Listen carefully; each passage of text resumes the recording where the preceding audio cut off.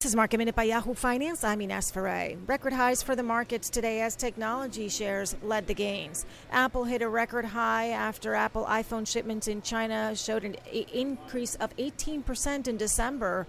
That's according to Chinese government data. Microsoft hit a record high after Wedbush's Dan Ives came out with a bullish note on Microsoft with a price target of $195. And Snap was upgraded at Jefferies to a buy with a price target of $21.